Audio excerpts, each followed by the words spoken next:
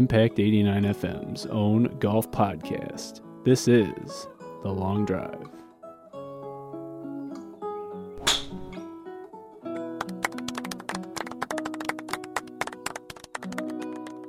Welcome into The Long Drive, broadcasting virtually for the summer as we are at home and away from the Impact 89 FM studios on the campus of Michigan State University.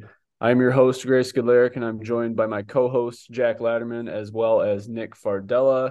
We are coming to you Wednesday, June 14th, one day before the 123rd U.S. Open will commence at a brand new course this year, the Los Angeles Country Club North. So before we get into all of that, how are we feeling this week? Another major week. Super excited, right? Yeah, another major. This is the greatest stretch in golf, in my opinion. LA Country Club. It's going to be amazing. I love when it's in California. We're on Eastern time, obviously. Watching golf until 7, 8 p.m. is sensational. Coming home after work and having the entire afternoon wave. I love it. Yeah, I'm super excited too. Another major. I have off work tomorrow, so I'm gonna wake up early and watch some golf tomorrow too. So let's go start earlier. Yeah, absolutely. You hit the nail right on the head, Jack. You're going to be able to watch golf until 9, 10 o'clock at night on Thursday and Friday when there's two waves going off, both morning and afternoon. So before we get into all of that, including breaking down the Canadian Open this last week, we've got just a quick recap of what happened on the LPGA Tour this last week. It was Ashley Buhai from South Africa winning at the ShopRite LPGA Classic presented by Acer in Galloway, New Jersey. She won with a winning score of minus 14 over Hyojin Kim at minus 13. This week on the LPGA Tour, they are actually coming to my home state of Michigan here. Obviously, we're Michigan State students, so they're coming to Michigan at Blythefield Country Club just outside of Grand Rapids in Belmont, Michigan, for the Meyer LPGA Classic for Simply Give. So looking forward to that event here this week. Just moving to news surrounding the PGA Tour and golf world. Obviously, we had a pretty scary situation. The news broke last night. PGA Tour Commissioner Jay Monahan recovering from a medical incident that he suffered over the weekend. The statement that was given by the PGA Tour's policy board indicates, quote, "The board fully supports Jay and appreciates everyone respecting his privacy.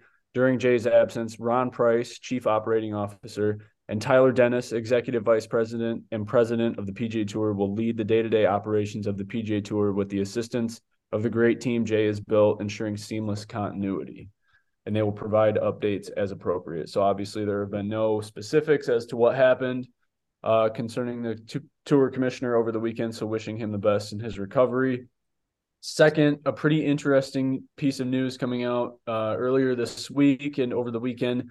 The U.S. Senate Permanent Subcommittee on Investigations is opening an investigation into the potential merger between LIV Golf and the PGA Tour, with multiple senators arguing and proposing that the Department of Justice, as well as U.S. Attorney General Merrick Garland, participate in said investigation.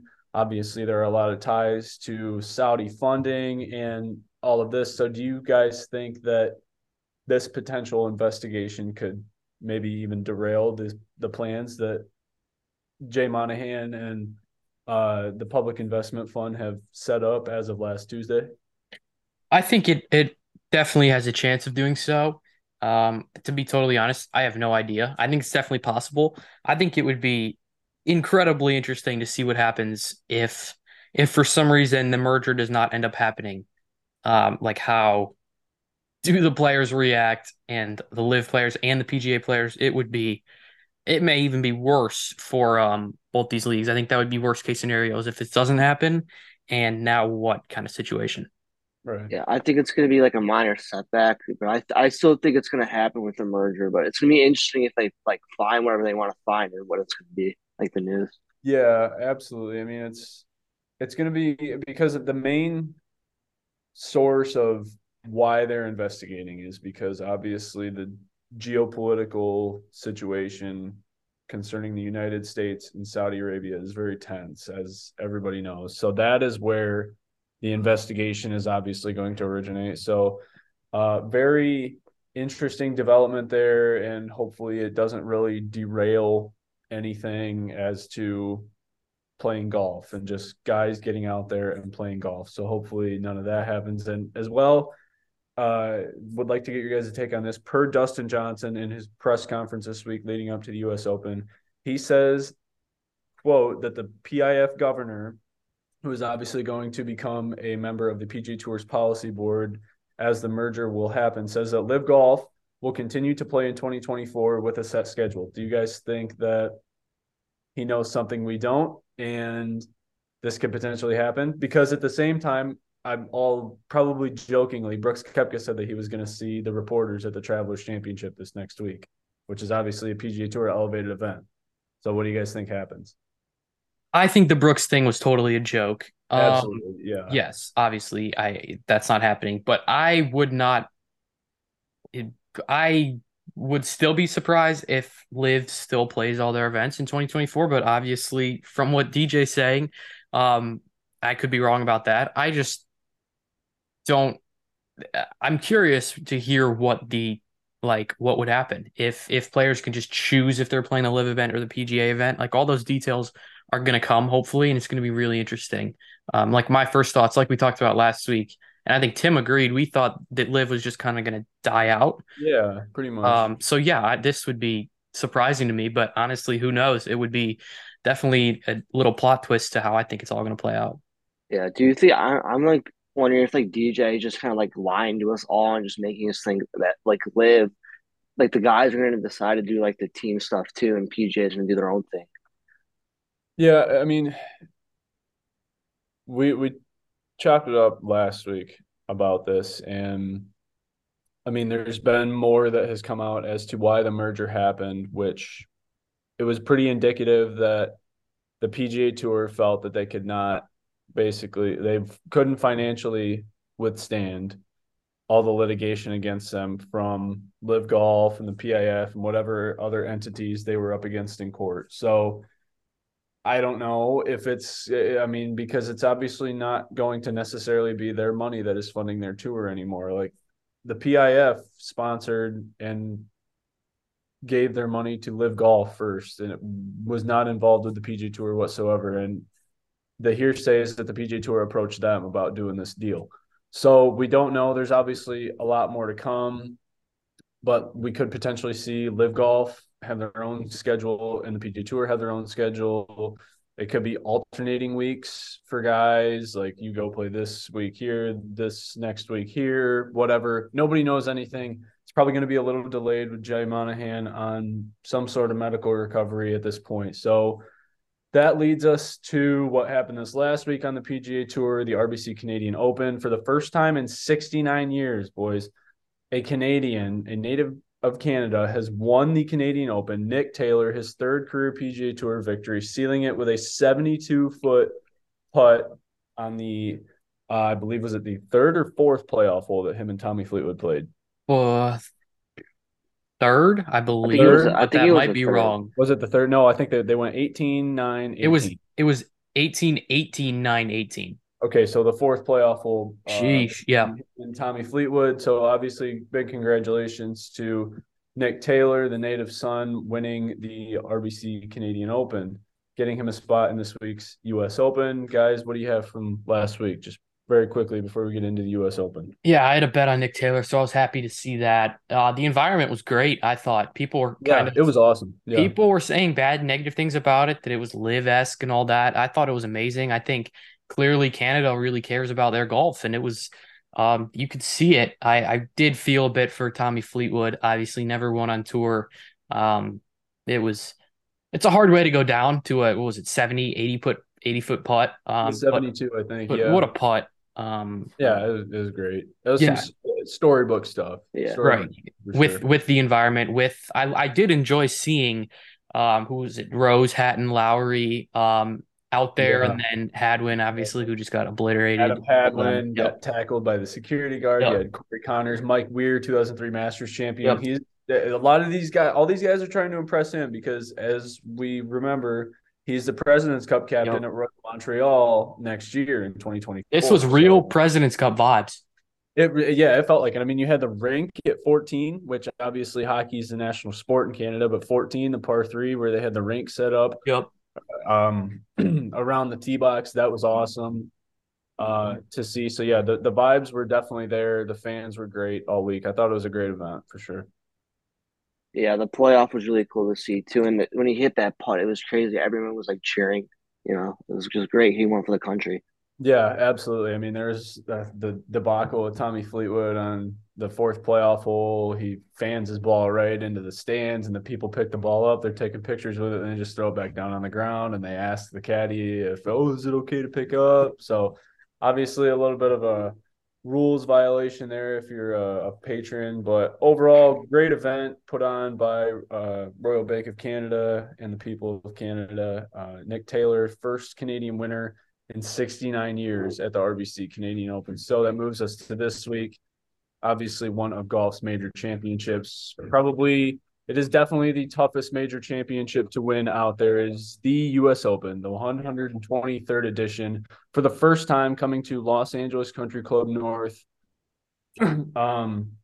So let's just get right into it. Initial thoughts. What are we hearing on the course setup? What are we hearing about the field? Just initial bare bones before we break everything down. What are you guys feeling? Initially, I've heard kind of mixed results about the type of player that's going to succeed here, which makes me think that no one really has a clue, to be totally honest. It's a long course. We definitely know that. There's going to be some strange setups, like we talked about a what is it, 390 or 290 yard par 290 three. yard par And then three. there's, I believe, a 310 yard par four, something like that, which is a little bit strange. And everything is saying that the greens are going to be really difficult. The fairways are going to funnel into the rough, which is extremely miserable to hit out of. So overall, I think it's going to be difficult. And I think we don't really know. Is it going to take a big bomber to just bomb and gouge this thing down, or is it going to take someone to hit the right spots so they don't funnel into the rough? I think anyone's guess really could be the correct answer. So that's what makes it fun to watch. And I would love to see a -2, -3 winner to watch these guys struggle a little bit. Yeah. The fairways are going to be tough. They have a lot of slope on them. You said about the par threes. There's a couple that are like above 250 yards to the par threes, and I think like the winner's going to get like under six. That's only. And I read somewhere that the Playboy Mansion actually looks over this course, so that's kind of Yeah, interesting. I believe it is on the 14th tee box. So Yeah. yeah, it's obviously like the vibes around LACC have always been as it's coming out this week because we know nothing. We probably know as much as the guys playing this week, like what they knew before they got to the course, before they landed at the airport. We know as much about LACC as those guys do, pretty much. From what all the media reports say, it's a very picturesque layout to say the least. I mean, it's in LA. It's a great city, one of my favorites. It's a great vibe there, but like they're not there to be in LA this week. It's the US Open. Like you're there, this is your job. So yeah, it's going to be a great event for sure, obviously. So let's get right into it. The first thing we will get into, the longest day in golf was June 5th. Excuse me. The day after the Memorial Tournament finished. Last Monday, the longest day in golf, the final U.S. Open qualifying, 36 holes on that same day. So let's get right into some of the big names that qualified, some of the big names that didn't, starting off with the Lakes Golf and Country Club and Brookside Golf and Country Club in Columbus, Ohio. 103 players for 11 spots, led by medalist Olin Brown Jr., his father qualifying for the U.S. Open in 2005, obviously, and winning the 2011 U.S. Open. That his son, Olin Brown Jr., reaching his first U.S. Open at the age of 34 with medalist honors. Also qualifying at this location, Corey Pereira of Cameron Park, California, former golfer at the University of Washington. And four players finishing at 8 under 136, including 2009 U.S. Open champion Lucas Glover. Obviously, there's only a 10-year exemption into the U.S. Open, so he needs to come back and qualify for it. There was a playoff for 3 spots. He was the odd man out when he missed a 2-foot par putt to fall to the first alternate.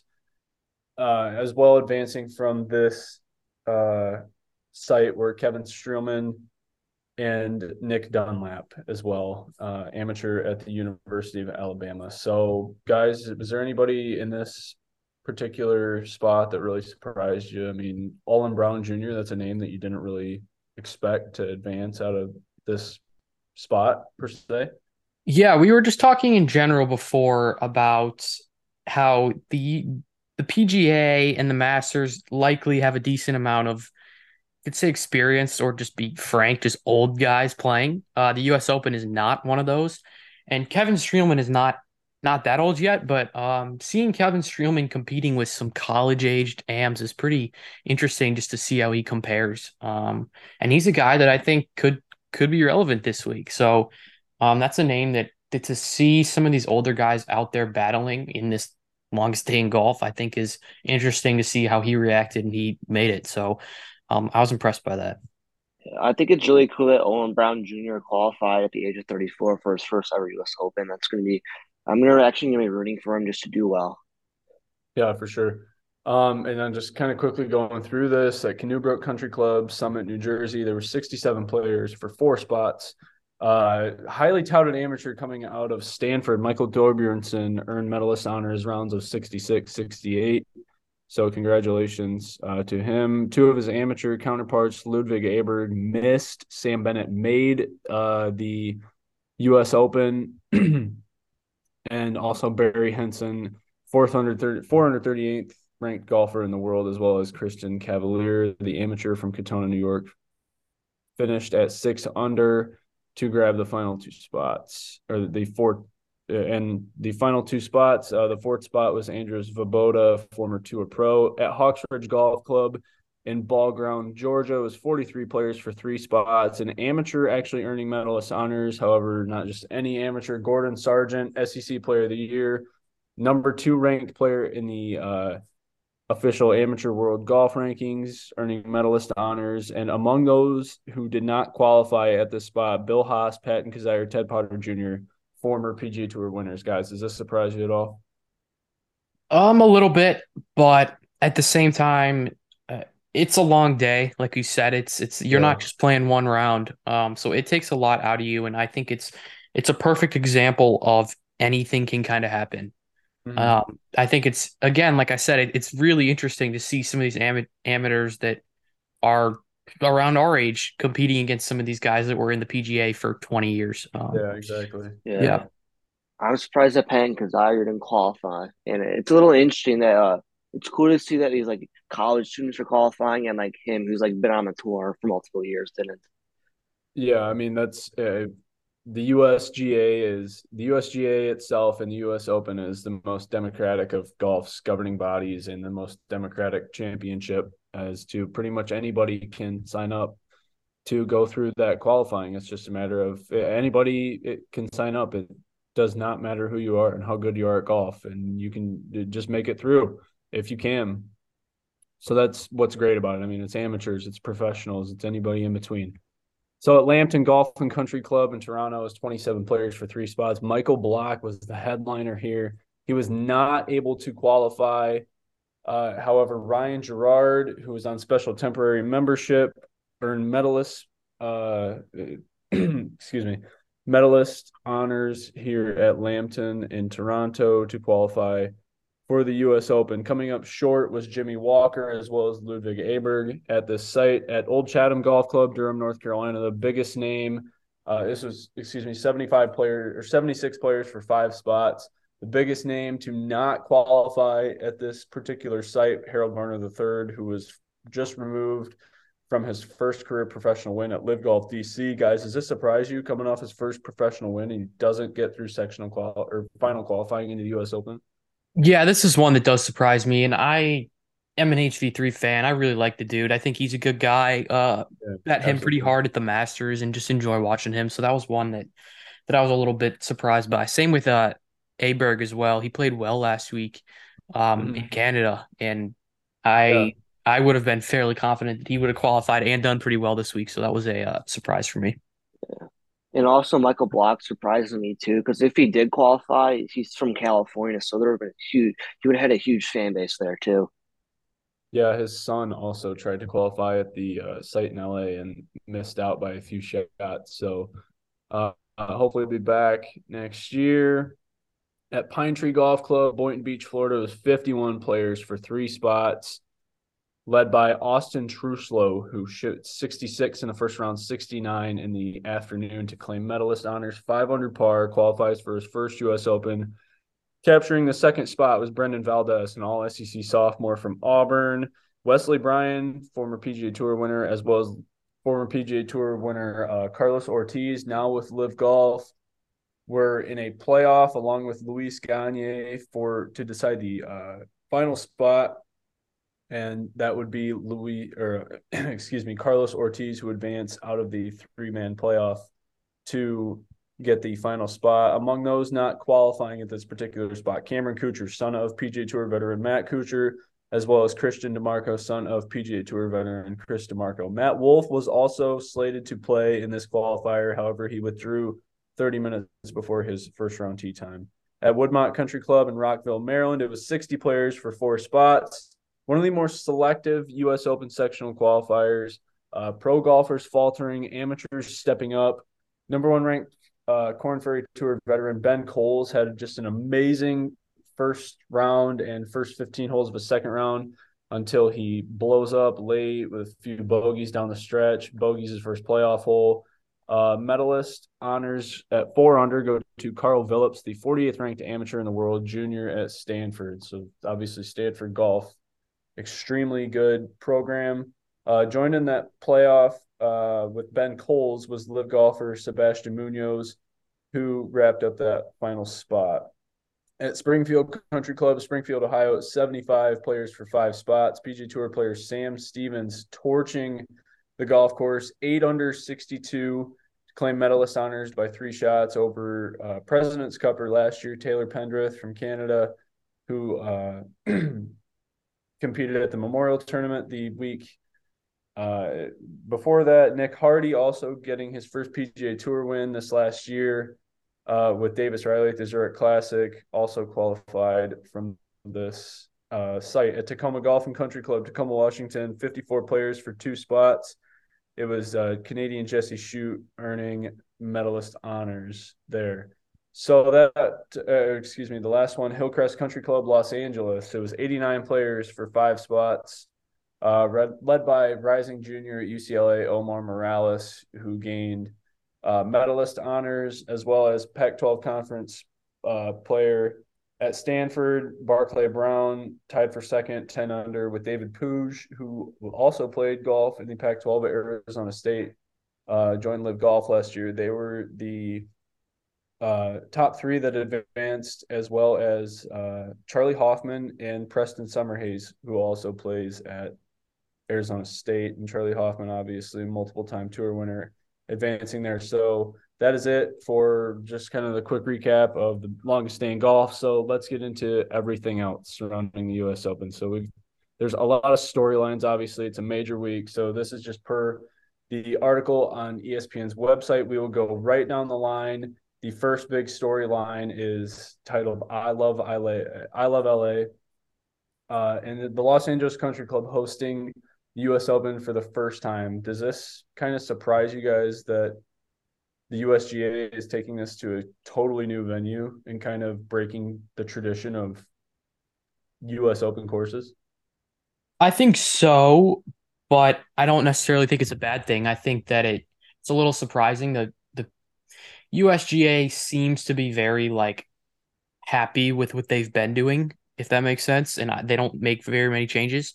But there's a lot of golfers from California, from LA specifically, and I think it's going to bring a little bit of a different crowd than in the past. And I think they're trying to expand the game. I think it's great, and all, if not, I would say most of the players seem to be very excited for this. I haven't heard many people angry with this selection. Yeah, this surprised me that they're moving, but I think it's a good thing if you want to grow the game of golf to like go to different states, go to different like golf courses in general in these majors. Yeah, absolutely. I mean, if you look at like the upcoming course like schedule for where the U.S. Open will be held. I mean, it goes back to all the places that it's been held. I forget where it is next year, but 2025, Oakmont. It goes back to Oakland Hills, Marion. I believe Aronimink has one. That might be a PGA coming up, but regardless, it's going to be awesome. Pinehurst next year. Pinehurst, there you go. Yeah, that's another. I mean, that's the cradle. It's the cradle of American golf. Pinehurst. So the second storyline heading into the U.S. Open, obviously the only man that is alive for the career Grand Slam this week, Phil Mickelson, finishing second a record 6 times at the U.S. Open. This is obviously the elusive one that he needs to complete the career Grand Slam. Do you guys think he's got any shot? Personally, no. I think Phil is probably the happiest man in golf right now after everything that's Absolutely. gone down. Yeah. That looks like it's the last week and a half for sure. Right. So I think there's a better chance that he misses the cut than he finishes top 40, but anything can happen like we saw at the Masters, but I would be very surprised. Yeah, I don't think he's going to do it since their merger. I think he's happy enough, but it's just my opinion. Yeah, I mean, he's still shown flashes somewhat of being able to compete with the young guns and big guys on the PGA Tour, the golf, wherever he's at. So I don't know. We'll see. Maybe something miraculous happens. He won the PGA a few years ago as the oldest major champion in the history of golf, so he could surprise us all this week. So that leads us to the third storyline. Matt Fitzpatrick, obviously the defending champion this year, winning last year at the Country Club at Brookline, of which Tim, a member of our podcast, was actually there on Sunday to see him capture his first major title. So do you guys think that he's got a somewhat shot to defend this week? I mean, besides winning the RBC Heritage, you've seen nothing from him. Right. So, that's what I was going to say. He's been inconsistent, to say the least. I don't think there's always a shot, but I don't think there's much of a shot. His approach freaks me out a little bit with how rough it is around these greens. He doesn't hit many greens, so that's a little bit frightening, but he drives the ball far enough, I think, to have a somewhat of a chance this week. So I'm not high on him, but I also wouldn't say that there's zero chance. I'm not going to say he doesn't have a shot because just any given, weekend he can do really good, but I don't really see him winning. Yeah, I mean, it goes back to the rhetoric that this is golf and anything can happen at any given moment. But I feel, and that is even more true this week, given that nobody knows anything about LACC, the setup, any of it. I mean, it's barely hosted any events. The only guy really that has any real substantial course knowledge is Max Homa, who owns the course record at 61 shot in the 2013 Pac-12 championships, of which he went to Cal Berkeley. So I don't know. It's super interesting.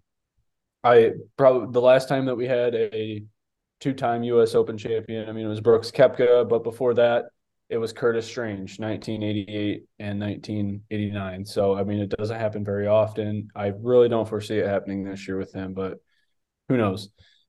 The American drought, I mean, is England's Fitzpatrick, Jon Rahm, past 2 U.S. Open champions. Before that, I believe it was, 6 straight U.S. Open champions coming from the United States. Obviously, some of the more notable international names, Retief Goosen, Michael Campbell from New Zealand, Jeff Ogilvy from Australia, Angel Cabrera winning at Oakmont in 2007. So do you guys think that this is the Americans' week to recapture our national championship? I think so. I think realistically, Jon Rahm, Rory, and possibly Viktor Hovland have a shot. And obviously, Matt Fitzpatrick, no one probably would have picked last year, so anything can happen. But just between Scotty and Finau, Cantlay, Xander, Homa, I mean, there's just so much talent that I would like to think that the Americans will come out victorious. But again, Rahm and Rory, I forgot Brooks as well in there for the U.S., but Rahm is the one that to me, I think has the best chance, obviously, and the odds would say the same. Yeah, I mean, I think an American's going to win. I really only think the three guys that Jack mentioned and Fitzpatrick are the only guys outside of America who really have a chance to win this. Yeah, for sure. I mean, I think once you look at the dynamic that golf is in today, I mean, obviously the European side with, I mean, maybe a potential Ryder Cup team or President's Cup team, like yes, there we obviously have an immense amount of talent from around the globe. But I think this week, with all those guys that you mentioned, this is I think we'll have a guy from the United States win our national championship this week. I just have a gut feeling this week that it's going to happen. New venue, and like you said, the top international players: Rory McIlroy, Matt Fitzpatrick, John Rahm, Victor Hovland, potentially, or maybe really the only four guys that could derail Scotty Scheffler winning his Cam second. Smith, maybe. I he doesn't hit the ball far enough, in my Yeah, opinion. I agree. I He agree. doesn't hit the ball far enough. But I, excuse me, could potentially see something. It really sucks Will Zalatoris isn't playing because I think he could have a really good shot to win it. I think he could Especially have, after last year. Yeah. yeah, he could have a shot to win at the PGA. I mean, that's a very similar course to the PGA is moving more towards a US Open type setup year after year, kind of just gradually moving towards really, really tough. So just going right down the line, the guys who everybody, the media thinks can win. So obviously, first up here, Scotty Scheffler. What do you guys rate his chances this week? Like, is he, aside from John Rahm, the clear cut favorite? To me, he's the clear cut favorite, even with John Rahm in there. Yeah. I think Rahm is the close second, but Scotty has been finishing top five consistently and has been putting just abysmal. If he finds his putter, I think Scotty could win by 6 strokes. So I think he has, it's scary what John Rahm, or sorry, what Scotty Scheffler can do. Yeah, he's been the best golfer for this past year, even without his putter. So if he can figure out his putter, I think he's clearly the clear cut favorite. Yeah, for sure. Um, Absolutely. I believe there was a graphic up when they were paired together. I believe it was the either the third round or the fourth round of the Memorial. Scotty Scheffler, John Rahm paired together. They put up a graphic of their stats, and everything is top five for each of them, except for Scotty Scheffler's strokes gained putting, which is I don't even think he's in the top 100 on the PGA Tour this year. He is not. So Yeah. yeah, if he can get the putter working, then he's gonna win for sure. John Rahm, we just mentioned him, claimed his second major championship in April. He has won a US Open in California this year. Do you guys give him any shot this week? Yeah, I think John Rahm is the best all around golfer. I think John Rahm is going to win this week if I had to pick one golfer. I think he is just smart also. I think it's going to take a bit of a mental game this week, just with the funneling fairways and everything. And I think he can pin seek when he needs to, but I think he can also put his foot on the brakes a little bit. And if I had to pick one guy, John Rahm's who I'm picking. Yeah, John Rahm has everything going right now, all part of his golf game right now, and it's just a matter if like he deals with like the fairway and all that stuff on this course. Yeah, you really hit on it there, Jack, with the mental aspect of the US Open. Like this is it's tough. Like I mean, it's always been tough. The PGA's always been tough but fair.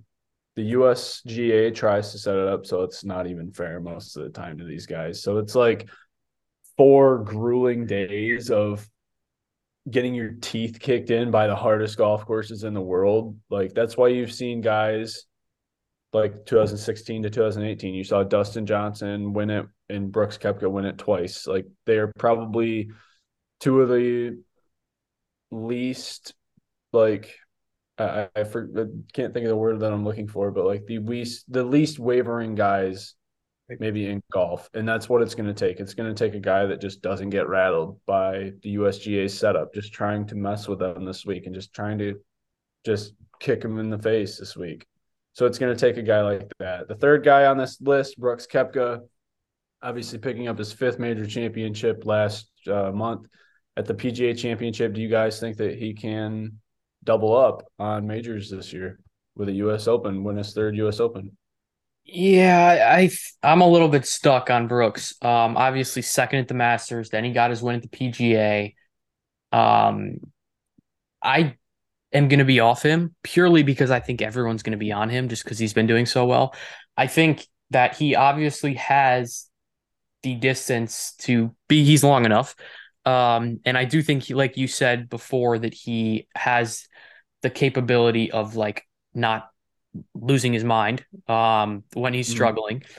But I just don't know. Obviously, he does care, but it's just like been a lot for him. He's a huge Panthers fan. The Panthers just won yesterday. I Yeah. mean, maybe he hasn't slept in 3 days.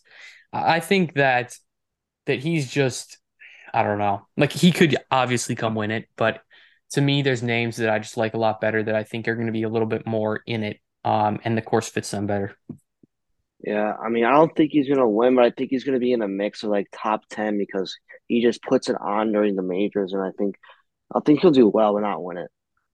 Yeah, I'm stuck. I would feel a lot more confident saying that Brooks Koepka because I think he could go out and have a really good showing, but I would feel a lot more confident saying that Brooks Koepka could go out and finish in the top five or finish in the top 10 or be in the mix on Sunday on the back nine if I knew the setup of LACC more. If I knew that his strengths were going to play to what LACC is set up for. So that's why I'm kind of off of him this week. I think I can win it. We were just talking about this guy. Doesn't hit the ball far enough. Cam Smith.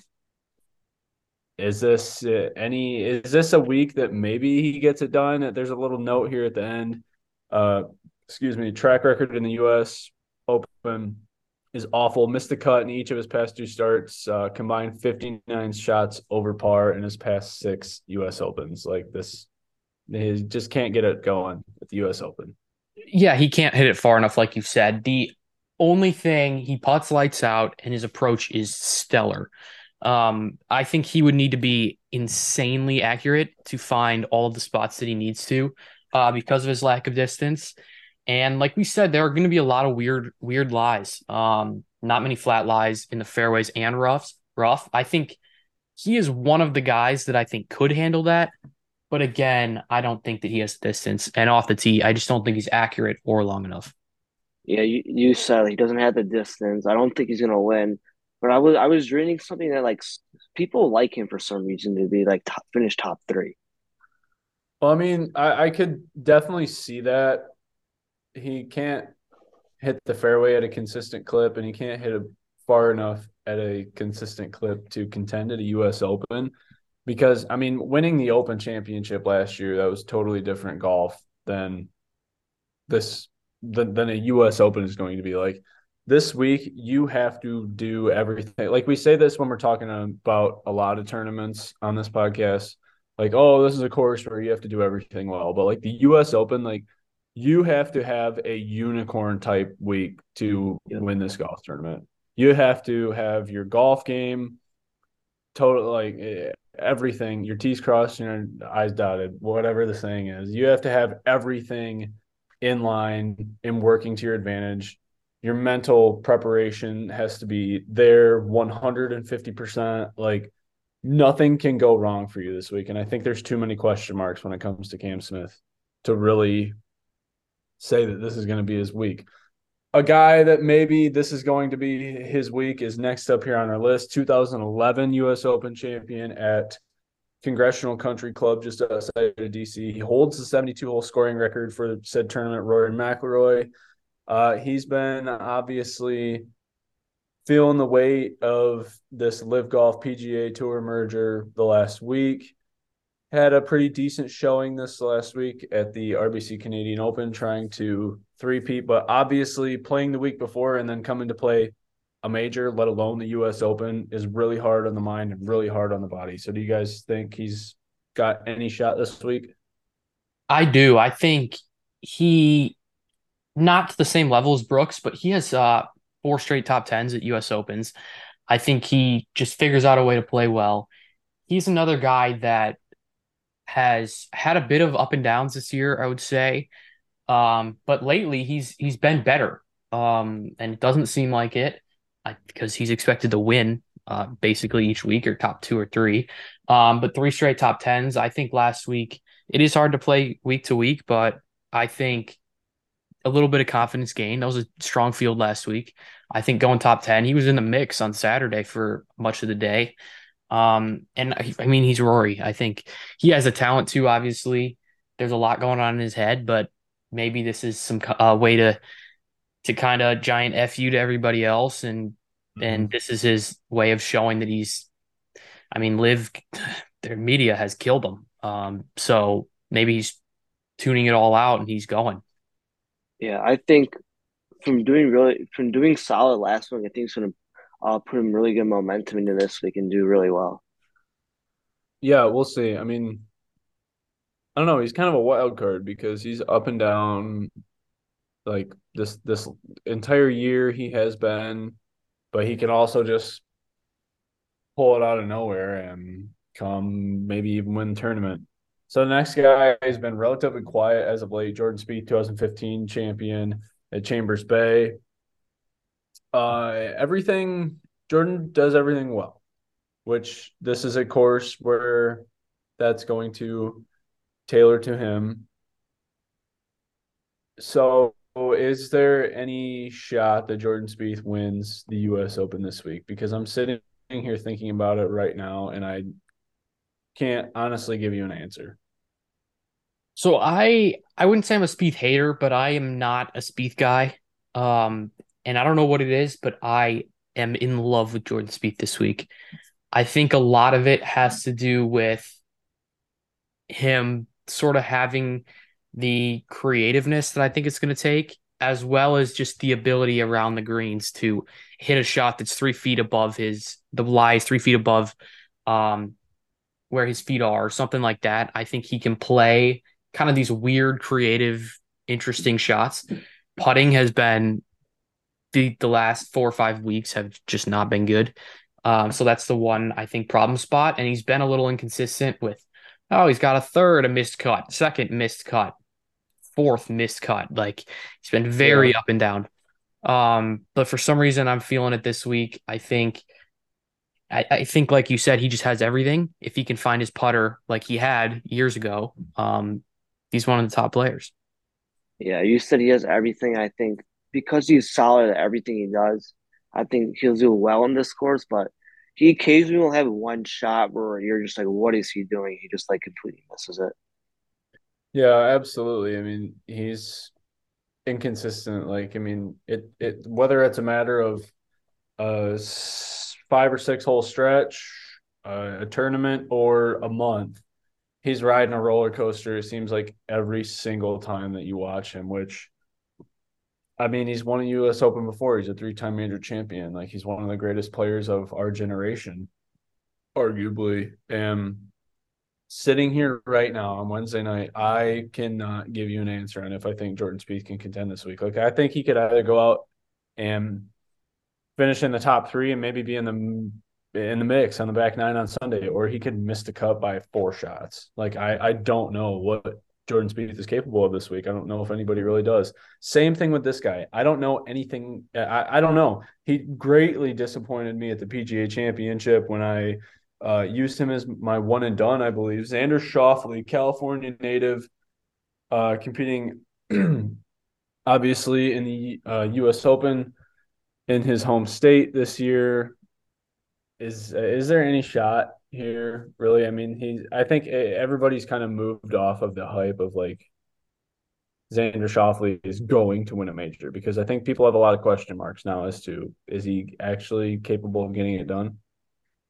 I do not think he has the capability of winning, but I think he is probably the most consistently like top 20, but not better than top five.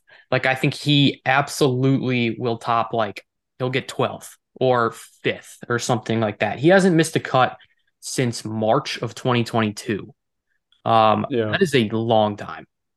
Um, and he's consistent on stats to be pretty good everywhere. But I just don't think he has like a championship in him. I think he has. I just don't know if he has that like final push to come out victorious on a Sunday in a very, very tough environment that I think this is going to be. Yeah, I mean, I think he'll make the cut, and I think like the big stage sort of gets to him on Saturday and Sunday, and I think that's gonna happen this. Yeah, I mean, I don't know. Like I said, I don't know if he can win it this week. Like I don't know if he's got that like X factor. I mean, you see guys that win major championships, whether they win one or two or five or six, like the guys that are able to go out there and win it can do everything well and have everything working for them that one particular week. And I think Xander Schauffele can do that in team events and elevated events, but major championships are just a totally different game when it comes to golf, pretty much. So I don't know about him this week. Patrick Cantlay, another SoCal guy, UCLA grad, obviously. Any shot this week, I think that he can go out and win it, to be totally truthful with you. I'm kind of similar to Xander here. I think he will do well. If I had money to put down, I would not put any on Cantlay to win it. But again, he has the skill set. I just would like to see it before I'm gonna believe it. Yeah, I think he's gonna get top 10. I think his caddy is gonna really push him. The Tiger Woods' old caddy, I think he's gonna push him really well. Yeah, I mean, it's going to help having a guy, having a veteran caddy on the bag this week for sure. That's one thing that we haven't talked about yet. Colin Morikawa, he has been okay, four top tens and 17 starts, tied for 10th at the Masters. Played on the 2017 Walker Cup team, which was held at LACC North. So he's one of the very few guys in the field this week that have some sort of course knowledge. Do you guys think he's got a shot this week I at a do. third major? This is another Spieth for me. I just love Morikawa this week. Everything I've seen from him and from everyone else says that his back is totally fine. A little fearful. I have a bad back. It can flare up out of nowhere. That's a little bit, Yeah. like you said, these are going to be long days, and rough days. So that's a little bit scary to me. But I think Morikawa's irons, his approach, I think whether he hits the fairways or not, he's going to put it on the green and put it close. He's just completely no putt, just cannot putt. Mhm. Um, so that's a little bit fearful, but I think if he finds his putter, I think, and he stays healthy, that he absolutely has a chance. Yeah, I think he's gonna do like solid, like top 20, top 15. I think like competing at this golf course is gonna help him a bit for the first couple of days. Yeah, for sure. I mean, he has seen this course set up for a Walker Cup, but he's never seen this course set up for a U.S. Open. Like it was after the Gil Hanse renovation, which I believe took place in 2010. So that is he's seen the newest skeleton of the golf course per se, but he hasn't seen it set up for U.S. Open, which I mean is going to he's got knowledge, so it's going to help him this week. But like you said, the bad back flaring up at a major championship, like that's not going to help him at all. I mean, it's only going to hurt him. Another guy with some course knowledge who still holds the course record, 9 under 61 shot in the first round of the 2013 Pac-12 championship, Max Homa. LA native. I mean, that's going to be the narrative this entire week. I mean, he's a top 5 golfer in the world. And does he have a shot to go out and win his first major? I don't know if I necessarily see it this week. I think he's got the game, but I don't know. I really don't know. I think, and I may be wrong about this, but I've heard a ton about, oh, he has the course record, he knows the course. There's a chance that Max Homa's played this course twice and he just shot the course record, correct? Yeah, Like does he he played it Yeah, really? well at least 3 he times. There were 3 Okay. rounds in the Pac-12 yeah, he But championship. got it it's at the Pac-12 championship. but it's not necessarily like, oh, he knows his course really well, like he's played it 75 times. Yeah. So I think that could go a little bit farther than it needs to, in my opinion. If you would have asked me 6 months ago, I would have absolutely said Max Homa has a shot. I don't trust him off the tee right now, distance wise. But he's another guy similar to all these guys that have the talent. And I wouldn't be shocked if he won, but right now I would not put any money on it. Sneak peek to their one and done. I have Max Homa winning. We talked about how he has the course record. He's from California. He hasn't won a major. I think this is going to be his first major that he's going to win. Yeah, I mean, he's got a hell of a track record in California, winning in Napa twice, at Riviera, which is just up the street from LACC, and then at Torrey earlier this year. So, I mean, the guy loves to play golf in California and is just a California type of dude through and through. So, I don't know. That's going to help him for sure this week, but what's it going to be like when he gets out there and he starts getting his teeth kicked in on the third hole on Thursday afternoon or morning, whatever time he goes off? I mean, we don't know. So that's going to be really interesting to see. We've already talked a lot about this, but just kind of what the stats are for this course, who's going to play well. What do we know at this hour about the Los Angeles Country Club? I think still not a ton of certainty. I think we know that it's going to be tough. We know that these fairways are funneling and are very quick. I've even heard caddies and players compare them to pavement, in a joking manner, but still, like they're gonna roll. And it's long, and I think the rough. It's also another joke. U.S. Opens love just brutal rough, so I think all of it's gonna be tough. I think we don't. It's not a clear message of it's going to take a guy that is a bomber or it's going to take a guy that's accurate or both. So I think there's just not a ton of certainty right now, which makes it exciting. Anything can kind of happen. Yeah, I think we and like all the golfers know it's going to be one of the toughest golf courses on tour. The fairways, like everything's going to be tough. So it'll be interesting to see how these golfers handle it. Yeah, absolutely. I mean, it's gonna be like it sucks as guys that we are like we're reviewing and just chopping it up about what we think is gonna happen this week. It sucks that we don't know anything about this course, that we really don't know a ton about guys that could potentially play well, long shots, stuff like that.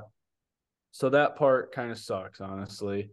But it's going to be cool on the flip side to see a course that we've never seen before. Like that's going to be cool for just the casual viewer that is watching the US Open as just to watch the US Open and they don't really know a ton about golf or whatever the situation may be. So it's a cool course, obviously. Gil Hanse renovation in 2010, like I previously mentioned. So we'll see what happens. It's going to be a hell of a test for the guys all week. So that leads us to breaking down some of the big groups. Obviously, the USGA tries to do a lot with. They try to be pretty sneaky with all of their pairings. So we're going to break some of those big ones down for you right now.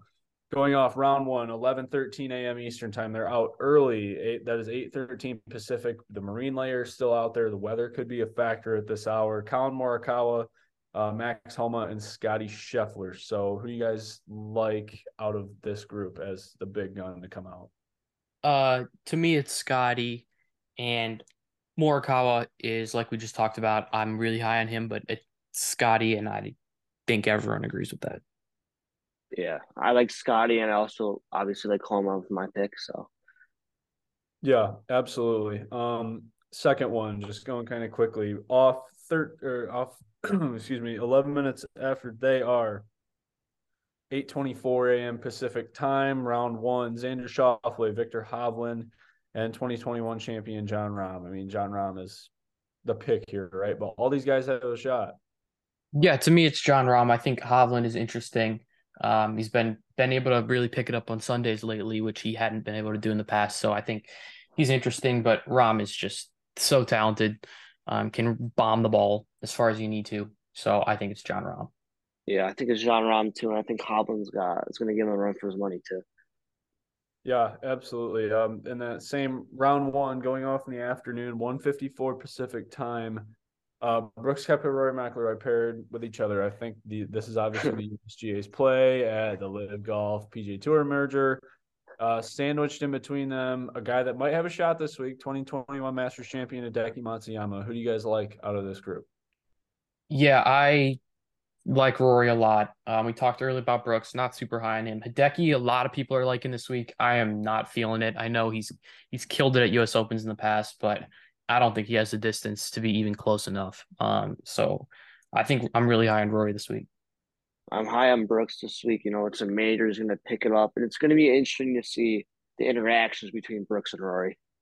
Yeah, absolutely. I mean, we don't know if they're going to talk a lot. Probably not. Like, it seems like when these guys get out there, they're all business. They just pretty much they're out there in their own little worlds, pretty much. So we'll see. It's an interesting pairing for sure. Round one, 4:43 p.m. Eastern time, 1:43 Pacific. Tony Finau, 2015 champion Jordan Spieth, as well as SoCal guy, UCLA grad Patrick Cantlay. Who do you guys like out of this group? I Pretty already interesting. mentioned, would you say? Pretty interesting pairing here. Yeah, I think this is very interesting. I think um, Spieth is a little bit of a not hothead, but he'll get emotional a little bit out there, which Cantlay and Finau not as much. I think I've talked about Spieth, really like him. Finau is interesting to me as someone that is known for not performing in these big events and big moments. He is very consistent and can do everything well, can really hit the ball far. And I think this could be a very interesting coming out party for Finau in a very big spot. I think Finau is going to do really well. Does everything well. I think he's going to make the cut and make some noise on Saturday, but not quite on Sunday. Yeah, he's a guy that I don't think a lot of people have been doing justice this week. Like he's got the pieces in his game to go out and win. He's proved that he can become a pretty prolific winner on the PGA Tour. If he can translate it into major success, then he could go down as one of the all-time greats. We'll see. Round one, 11:02 a.m., 8:02 a.m. Pacific time going out super early. 2013 champion at Marion, Justin Rose, paired with Ricky Fowler and Jason Day. This is a pretty interesting pairing, too. Who do you guys like out of this group? Yeah, this is interesting. They got the whole generation right there, all the same, a little bit past their prime, but have done well this year. I think Ricky's the one that is still looking for his win. So that's an interesting look. Yeah. I'm not playing any of these guys, but I think still an interesting look. I think Rose, I don't think he has a distance. I love Rose, but I don't think he has what it takes off the tee. Yeah, it's an interesting little group there. You know, they're all veterans on the tours. I think Rose is going to do decently well. Yeah, I think all these guys are cut makers for sure this week. Maybe distance is going to come into play, and these guys have struggled somewhat with that recently. So we'll see. Really interesting pairing here. I like all these guys to maybe make a little bit of a dark horse run, but we'll see. Round one, 10:40 a.m. Eastern time. That is super early out west, 7:40 a.m. Pacific time. Shane Lowry paired with Justin Thomas and last week's playoff loser, Tommy Fleetwood. Who do you guys like out of this group? This is another bit of a fade the public move. I am playing Justin Thomas heavily this week. I think it's very risky. He has been off, and It is putting has super been risky. bad. Off the tee has Super been risky. bad. Yep. But at the same time, if Justin Thomas won, like he has the talent to win. And I think his numbers is low. I think it makes sense because he's been playing just horribly, but he has the talent. If he turns it on, I think he absolutely could be in the hunt to win it. Yeah, I think Fleetwood. You know, obviously losing in the playoff last week. I think he's going to make some noise and potentially make a cut. Yeah, we'll see. I mean, he's riding a high off of he played some damn good golf last week, so we'll see if he can get it. Maybe this is JT's week to turn it around. I don't know if he can win. He's got the talent to win, but the track record so far this year and in Great. previous US Opens just is not there. Another interesting group here. 4:21 p.m. Eastern time, 1:21 Pacific time. Round one. Tom Kim paired with Sahith Theegala, who's a Southern Cal guy, Pepperdine Wave, as well as Cameron Young. Who do you guys like out of this group? I'm not playing any of these guys, but Tom Kim, one of my favorite golfers. He'll be entertaining. He can't putt. and is short off the tee. So he's absolutely Yeah. not someone that I think is going to do super well. I believe, if I remember correctly, Sahith has played this course more than anybody in the field. It could be true. I'm pretty sure that's the case. So that's an interesting look. What has happened to Cam Young, man? He has just completely tanked. Yeah, I'm not high on any of these guys, but Cam Young, it's hard to watch sometimes what's Yeah, happened it's to been him. bad. Yeah, It's been bad. I think Tagala is probably going to be the best out of this group. I don't really think he's going to do any like damage. Yeah, I Sahith has been playing well for sure. Tom Kim down. Cam Young fell face of the earth after he made the championship match at the match play, losing to Sam Burns. Um, I like Sahith Theegala coming out of this group for sure. I think he's got the best all around game out of any of these guys. Cam Young is, when you look at U.S. Opens and you think long bombers, Cam Young is the guy in this group for sure, but he cannot do anything else to save his life. So I don't think a lot of people like him this week. The last group that we'll go through, Cam Smith paired with Sam Bennett, who is the amateur sensation at the Masters. 2022 U.S. Amateur Champion with defending champion Matt Fitzpatrick. Who do you guys like out of this group? This is a no, no, and no for me. I'll pass on all three. Yeah. Uh, I think the best one is probably Cam Smith, I guess. Yeah, this is so hard. I mean, Sam Bennett, I think he's going to get eaten alive, honestly. Cam Smith going to get eaten alive. Matt Fitzpatrick's going to get eaten alive. There you go. Pretty much what is going to happen this week. Cam Smith is gonna win now that we all just passed up on him. Yeah, I mean, that's golf pretty much. So we can't really predict anything. So moving to the one and done last week at the RBC Canadian Open, Jack taking Tyrrell Hatton, finishes tied for third, makes $477,000. Jack has made a total of $4,756,344. Tim takes Rory McIlroy, who in his title defense finishes T9, makes $245,250. Tim's made a total of $2,317,923. Nick takes Matt Fitzpatrick, finishes tied for 20, trying to double up on the RBC events this year. Unsuccessful, obviously. Makes $102,330. Nick with a total of $3,853,676. I took Sam Burns. My cut streak continues, and I've made a total of $6,756,358 total. So our U.S. Open one and done picks. Who do we have this week?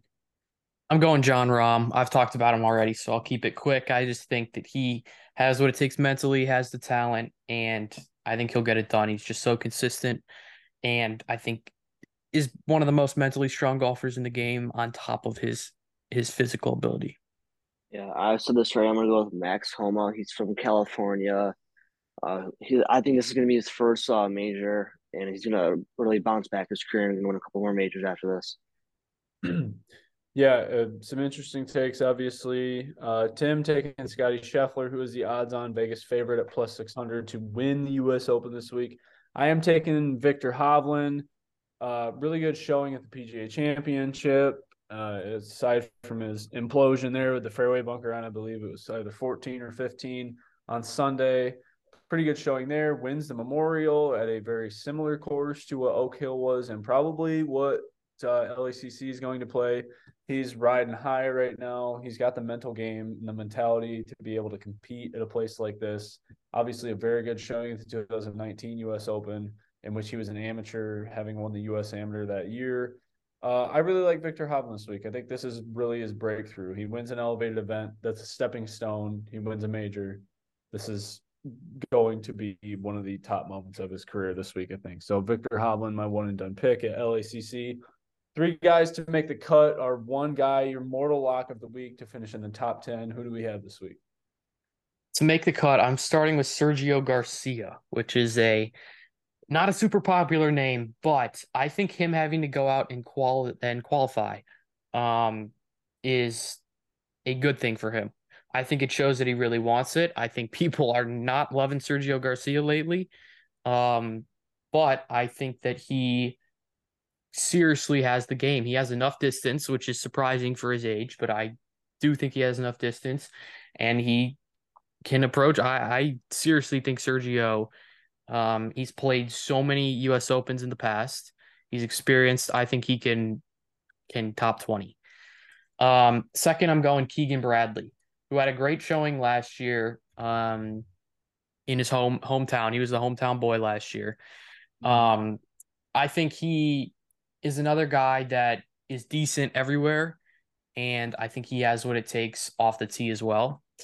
My third name is an interesting one. I'm going Roman Langesque. I have no idea if that's how you pronounce it, but he is a Frenchman that has been killing it. I believe it's the French tour, but he has been unbelievable. And I like to pick one like young random dude to root for. Finally, my top 10, the most popular man in golf right now, who Gray can't stand, Bryson DeChambeau, top 10. I think there's a chance that this turns into a bomb and gouge type tournament.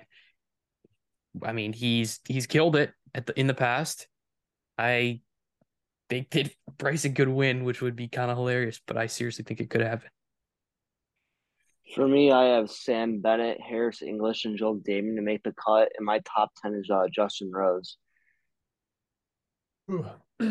Yeah, back to your Bryson comment. I don't necessarily know if he's the most popular player in the game of golf right now. The 2020 U.S. Open is what it is, but that was when he weighed 40 pounds more than he does now. I think this is a good thing. No, I mean, it's a good thing. He looks better than he did for sure when he won. He looks happy. Yeah, he looks like he's in a much better spot. Put some money on Bryson. So my guys this week, I'm piggybacking off of Nick, going Harris English. I think he's just got the all-around game this week. The putter's there. The distance really isn't, but to make a cut, I think he's got it in the tank. All the reports say that this is a second shot golf course, and this guy's the top second shot guy on the PGA Tour, Tom Hoge. So I really like Tom Hoge this week. He has okay distance off the tee, fairway percentages. The guy can putt, though. Kind of going along with that rhetoric, Joaquin Niemann, pretty standard everywhere. I like him. He's a California type of guy, winning the Genesis Invitational a few years ago. So I like him. My top 10, the hometown guy from UCLA, Patrick Cantlay. Like we already said, he does everything well. The distance is there off the tee. He's a second shot guy. He can putt. So everything is there for Patrick Cantlay to make a top 10 this week. So that leads us to our favorite prop bets of the week. We've got a lot written down here. It's a major. What do we have? I'm starting with Jordan Spieth outright to win. That is plus 3,000.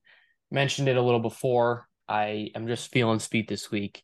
Scotty wire to wire plus 4,000. That is a little bit tough to have happen, but I wanted to have a little piece of Scotty Scheffler this week. He's only plus 700 to win the tournament, which I absolutely cannot do.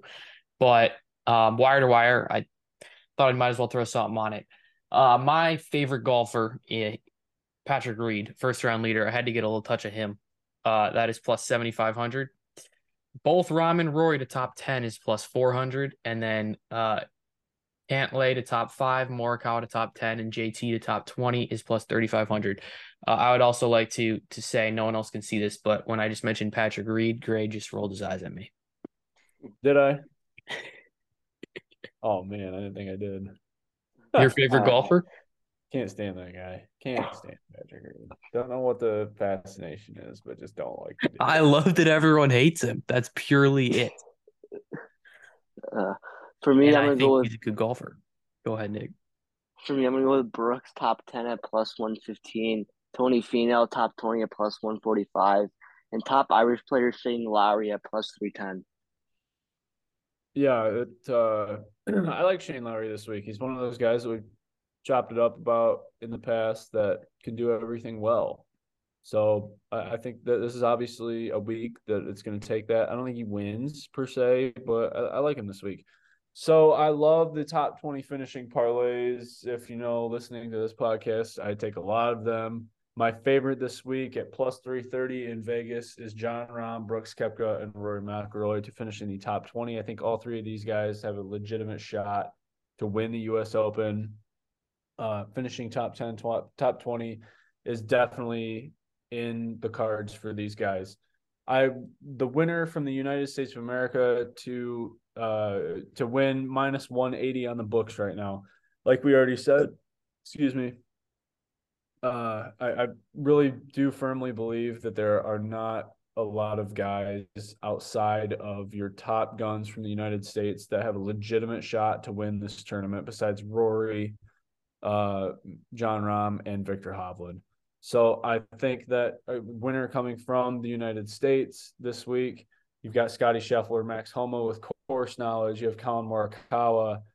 You have Brooks Koepka. You've got all of these guys that hail from the U.S.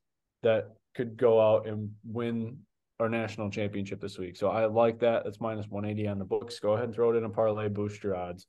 I like a tie after round one at plus 175. I think that with these guys not having a lot of course knowledge in the USGA, obviously setting it up extremely tough like they do every championship, that there's not going to be like the unicorn round of 5 or 6 under. You're going to get guys that go out there. You're going to get 2 or 3 guys that'll go out there and have lightning rounds, 2, 3 under, whatever. And then you're just going to have a jam, like a log jam of 75 to 80 players that are between -2 and +3, probably, or something like that. I don't know how it's going to play. I'm predicting that that's probably going to be what's happening, but it's probably going to be a rarity that you're going to get the unicorn that goes out there and shoots -6 to open up. So I like a tie after round one, plus 175 on the books right now. Go ahead, throw it in a parlay, boost your odds. So that is going to wrap us up for our U.S. Open preview. Special. Go ahead and stay tuned for a special Sunday Night Live reaction podcast after the final round finishes at LA Country Club. And thank you all so much for listening. Catch us every week for the remainder of the season. Make sure to check out all of Impact 89 FM's other podcasts. This has been The Long Drive on Impact 89 FM.